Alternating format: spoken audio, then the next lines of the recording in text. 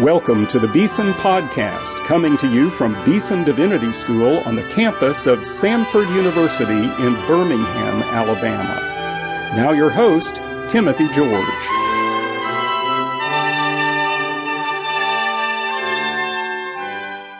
Welcome to today's Beeson Podcast. Today I have the privilege of interviewing a faculty member at Beeson, my colleague and friend, Dr. Osvaldo Padilla. Welcome, Osvaldo, to the Beeson Podcast. Thank you, Dean George. It's a pleasure to be here. Now, I want to start by asking you to say a little bit about your own background, kind of where you came from and how you came to know the Lord, and anything you want to say that kind of introduces our listeners to you as a person and as a Christian. Happy to do that. Yeah. I was born in the Dominican Republic and lived there until I was about 13 years old. And then after a family breakup, we moved to the United States, my mother, older brother and sister, and myself. And after a few years of living in America, we all came to know the Lord. My mom was the first one who went to an evangelical church and heard the gospel preached, became a Christian the first Sunday she heard the gospel. Wow. Then was my sister, then was myself, and then my brother, who is now a pastor. So that was a great change in our family. And soon after my conversion, I started preaching, studying the Bible, and felt a strong call to Christian ministry, and attended the Moody Bible Institute in Chicago, which some good years there. Yeah. Then went up a little bit further north to Deerfield at Trinity, and then completed a PhD even further north in Aberdeen, Scotland. On a different hemisphere. Yes. Well, I think I first met you when you were at Trinity. You were teaching there before you came to Beeson. That's correct. So take us from, you mentioned Chicago, Moody, Trinity, Deerfield, over to Aberdeen. That's a little bit of a move. Tell us about Aberdeen and what you did there, with whom you worked, that sort of thing. Yeah. Aberdeen had a very good reputation, has a good reputation for biblical studies. Howard Marshall, of course, the late Howard Marshall was there. And Dr. Andrew Clark, also a great scholar and Christian, was there. And I had a few conversations with him, and it seemed like a good fit. Also, the British system of research and writing your dissertation with a coursework appealed to me, and things went well there. Then after that, I moved to Switzerland, Lausanne, Switzerland, to do a postdoc of sorts at the University of Lausanne with Professor Daniel Marguerat. Yeah, what a beautiful place, Lausanne, on the Lake Léman, Lake Geneva. Yes. My heart is there in some ways still. And that was a good time, learning the language, learning French, continuing to study the book of Acts, and then coming to Trinity after that. And then we met, and the possibility to come to Beeson opened, which was a great privilege. A number of things drew me to Beeson. The interdenominational ethos of the school was very important. I've always enjoyed mere Christianity, as it were, the big doctrines of the church that are shared by all Christians and have been shared by Orthodox Christians throughout the centuries. So that was very important. And also, I felt that at Beeson, even though there is this ethos, you could still be a good person of your denomination. So you certainly hold to that mere Christianity, but you could be a good Baptist. You could be a good Presbyterian, or as myself, a good Episcopalian, and the two are not divorced. Yeah. We like to say we are interdenominational, but not anti-denominational. Yes. So we respect and honor the various denominations represented and want our students to have deep roots in them with integrity, but also to be open to learning together, growing together in Christ. Well, now, you mentioned Acts, but before we get to your work on Acts and this new book you've just published, we want to talk about that. I want you to say a little bit about your beautiful wife, who's actually looking at me right now.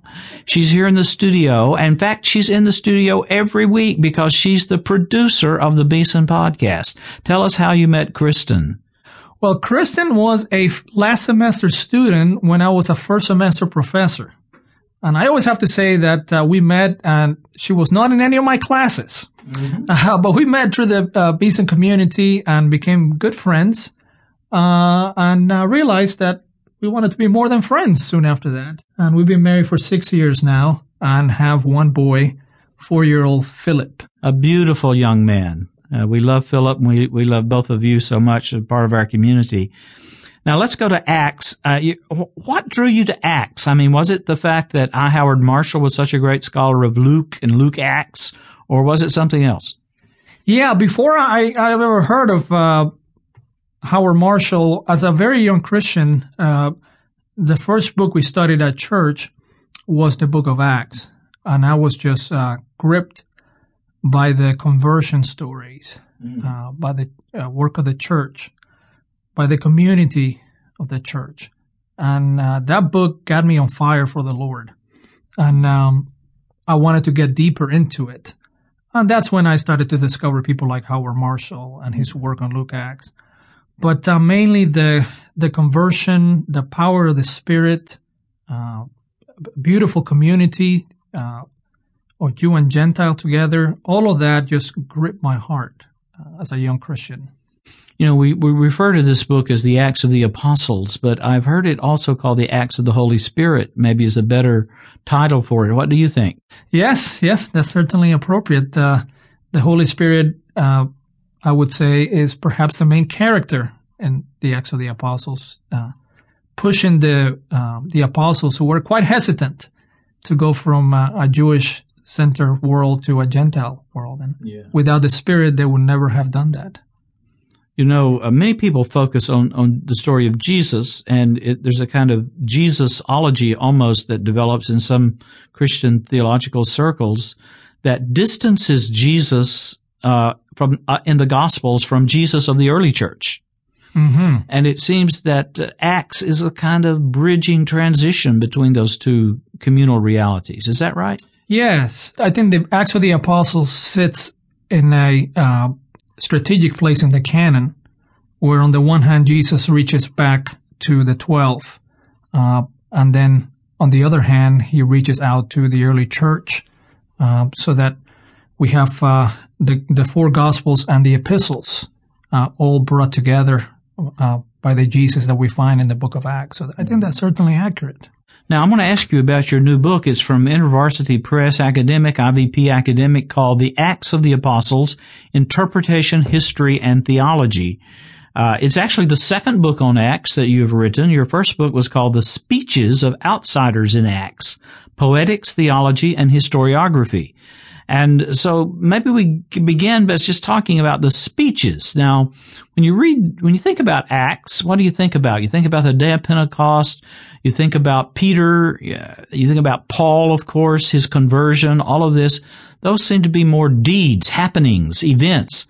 But in some ways, you focused in your research on the speeches in Acts. That's correct. And part of that, I think, began with the fascination with the preaching of the early church. And if you think about it, Acts is the only canonical book where you can hear the sermons of the apostles directly. There is no other canonical book where you can hear what Paul's preaching was like, what Peter's preaching was like, Stephen. So that is important, I think, and that's one of the things that drew me to the speeches. I find that the speeches are in almost every chapter of the book of Acts. And that in some ways, the speeches help to summarize the action of the book. So the speeches serve as a hermeneutic, as a way to interpret what is happening in the book of Acts. So the actions are the deeds, the actions. And in some ways, the speeches, although they are also actions in their own way, they help us interpret what happened. So you mentioned Peter at Pentecost. The speech of Peter there in Acts chapter 2 is an explanation of what has happened. Some people are saying that the apostles are drunk, and his answer is no. It is what was written in the book of Joel, the gift of the Spirit. And so the speech there serves to interpret what has happened at that great event. Yeah. Same thing with Peter at Cornelius' house. Acts 10. There his speech explains why God is moving in this way. So the speeches, by the mere fact that there are so many of them in the book, and also how they are an interpretive framework for the deeds, For those reasons, I think, and others, they're very important. Now, of course, the speeches are different because they're given in different contexts and in different places and cities and by different people. But is there a pattern in the speeches? Is there a formula or a way in which the speeches are trying to do something that you can thematically talk about? Yes, and there has been a work written quite a few decades ago by C.H. Dodd called The Apostolic Preaching, where he traced how the different speeches, whether by Peter or Paul or Philip, there is a theme, the theme of the life of Jesus Christ, the death of Jesus Christ, and the resurrection of Jesus Christ, all according to the Scriptures, and an emphasis that the life, death, and resurrection of Jesus fulfills the Scriptures. So that mere Christianity that we spoke about at the beginning, I think C.H. Dodd has made a good argument, and I agree that you see that in the different speeches of Acts. So in some ways, it's the gospel compressed into a summary form. Yes. Because what we have in the speeches must be summaries. I mean, they said more words than we have in the text, right? Yes, that's a keen observation, and I think that's very important for us modern readers. In today's world, if the President Obama gave a speech, and I would ask, I'd like to see what he said or hear what he said, you would provide me with a transcript, right? Every single word. Well, that's not how it was in the ancient world. In fact, quotation marks didn't exist in the ancient world. And so what you have is what I like to call a creative summary of what the speakers actually said. So, for example, Paul preaches at the Areopagus, the famous sermon of Acts 17, and it takes you maybe 2 minutes to read that speech. And yet from other parts of Acts, we know that Paul was given to rather long sermons. Someone fell asleep as he preached through midnight. It was Eutychus, right? Eutychus, yes. A young man, Eutychus. Yes. So we know that Paul was given to long sermons, and yet when you read the sermons in Acts, they are compressed. It takes a couple of minutes. So the expectation in the ancient world amongst serious historians was that you would provide a summary, a gist of what the speaker actually said. And so that's what we find in the Acts of the Apostles. When was Acts written? Yeah, there is debate on that. There is a tendency nowadays to say that Acts is a 2nd century book, which I don't share that view. More than likely, we're thinking about between 70 and 80 A.D. So the late 1st century, after the fall of Jerusalem, most likely. Yeah, possibly. There is no talk of the temple, so we're not sure, but certainly the late 1st century. Now, one of the parts of your subtitles, the Acts of the Apostles, Interpretation, History, and Theology. Now, we talked a little bit about interpretation and theology, but I want to focus on history for a moment. One of the things I remember in studying Acts when I was a theological student in the debates about Acts is the question of, is this historically accurate? Did what Acts says happened really happen? Yes. Are the miracles that are reported in the book of Acts miraculous? Is the history historical? Would you say a little bit about that debate and how you understand history in the terms of the book of Acts? Yes, that certainly is a debate that has been going on and is still going on. Let me address it from a disagreement first. A number of scholars say that the best way to understand Acts is as a historical novel. And so what you have is not events as they actually happen, but as they could have happened. And the author of Acts is just a creative, realistic novelist of what happened. I disagree with that. I think that there are various reasons why we should view Acts as a authoritative, accurate, and dependable history of the early church. One of those is the preface in the Gospel of Luke, the first volume, where Luke emphasizes the fact that he was an eyewitness of the events he describes, and also that he interviewed eyewitnesses. And so, for example, from chapter 16 on in Acts, you have the first pronoun we included, as Luke was a companion of Paul. And also one interesting thing is that when you compare the book of Acts to other contemporary historians of the period, there is a modesty, there is a plainness, not in the bad sense of the word, but a straightforwardness that you don't find in these other historians who love to embellish. You just find a very straightforward history in the book of Acts. It has a texture of truth, I would say, that leads you to believe that, yes, this is true. Ultimately, of course, only the Holy Spirit can put in us the conviction that it is true, that is the word. But what I like to say is that as history, saying that the book of Acts is history is claiming that the events described in the book correspond to the events as they happen outside the book, and that there is a one-to-one correspondence between what is written in the book and the events that happen outside the book, the external world. Yeah, let me ask you a related question.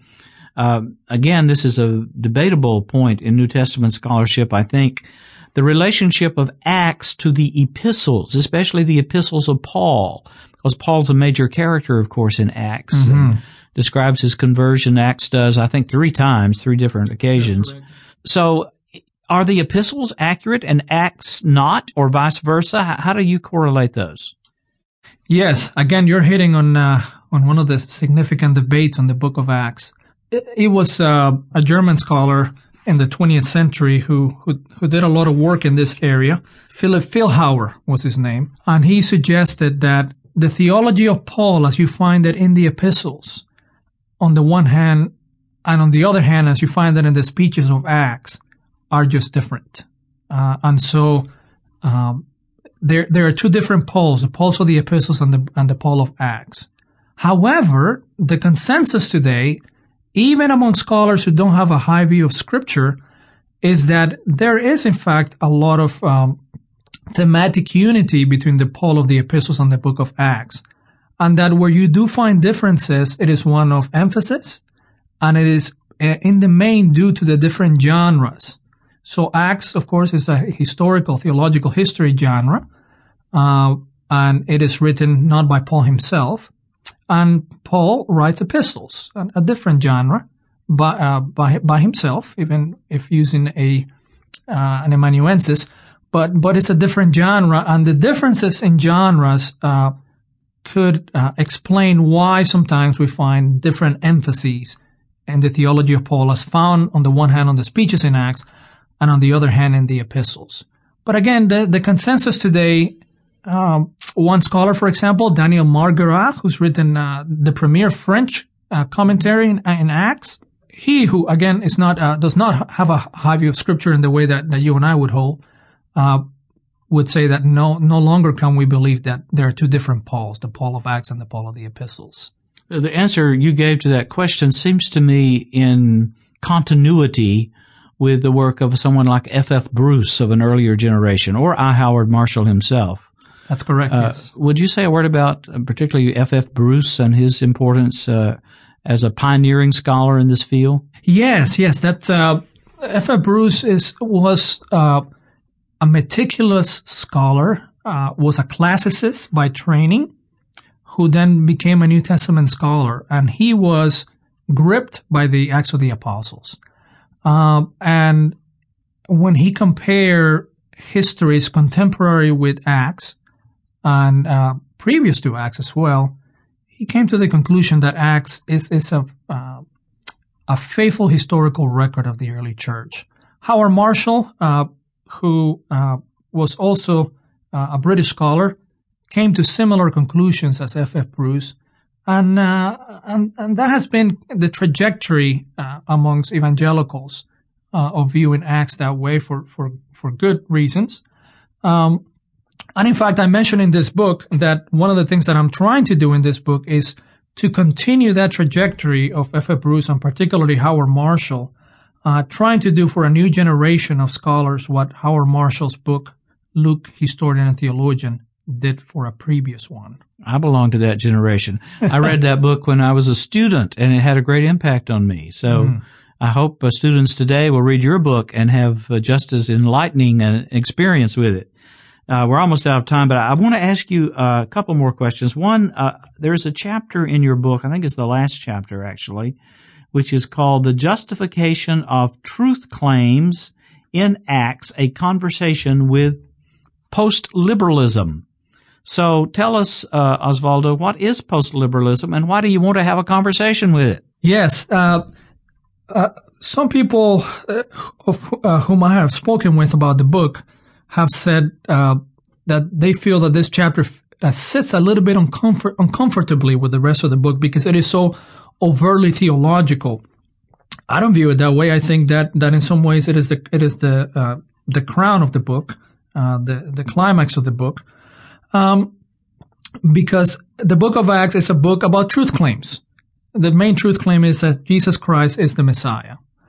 And one movement within Christianity that has been gaining momentum for the past 50, 60 years is post-liberalism, and they are also asking questions of truth claims.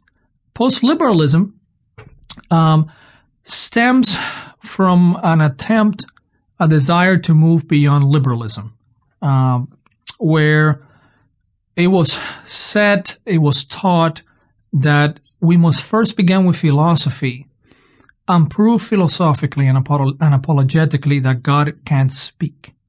And only then do we go to Scripture. To the extent that we can prove philosophically that God can speak, only to that extent can we speak of God.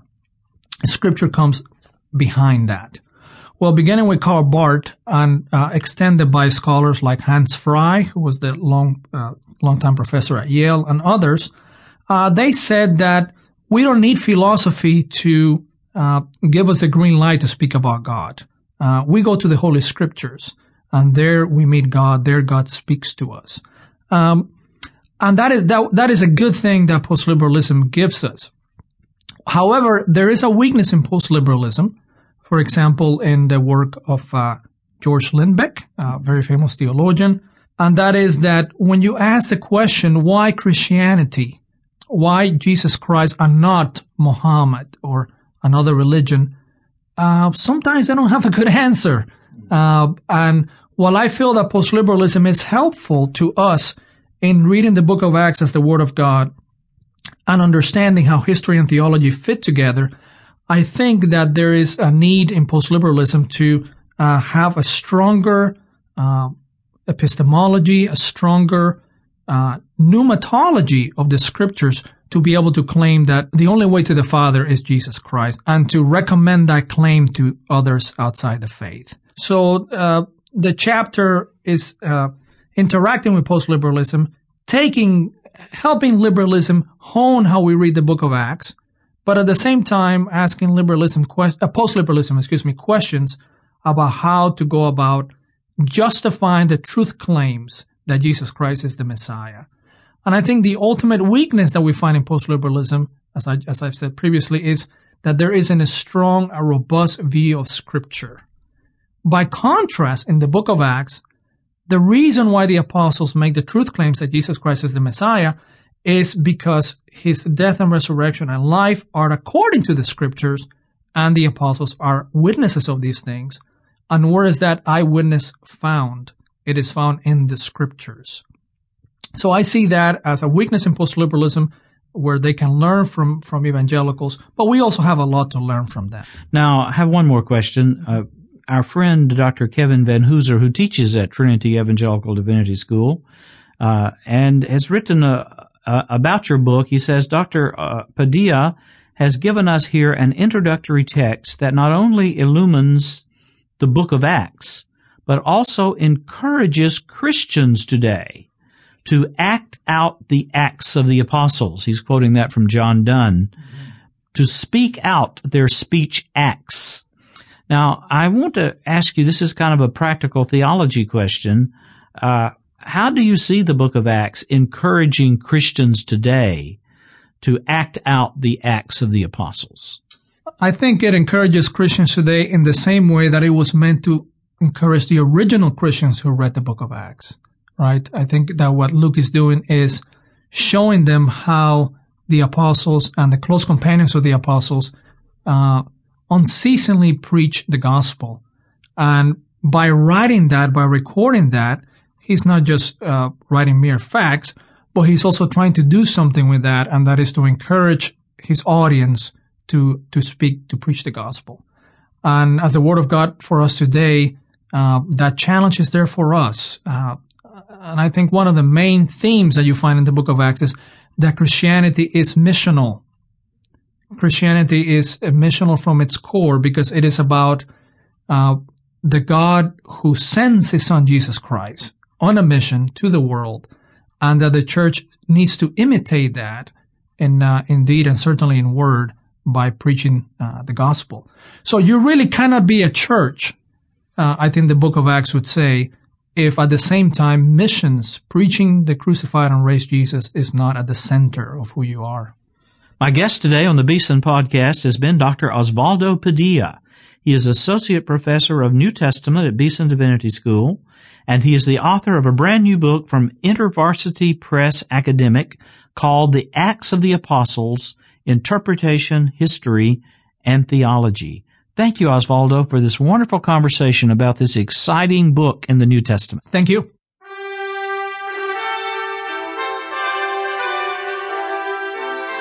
You've been listening to the Beeson Podcast with host Timothy George. You can subscribe to the Beeson Podcast at our website, beesondivinity.com. Beeson Divinity School is an interdenominational evangelical divinity school training men and women in the service of Jesus Christ. We pray that this podcast will aid and encourage your work, and we hope you will listen to each upcoming edition of the Beeson Podcast.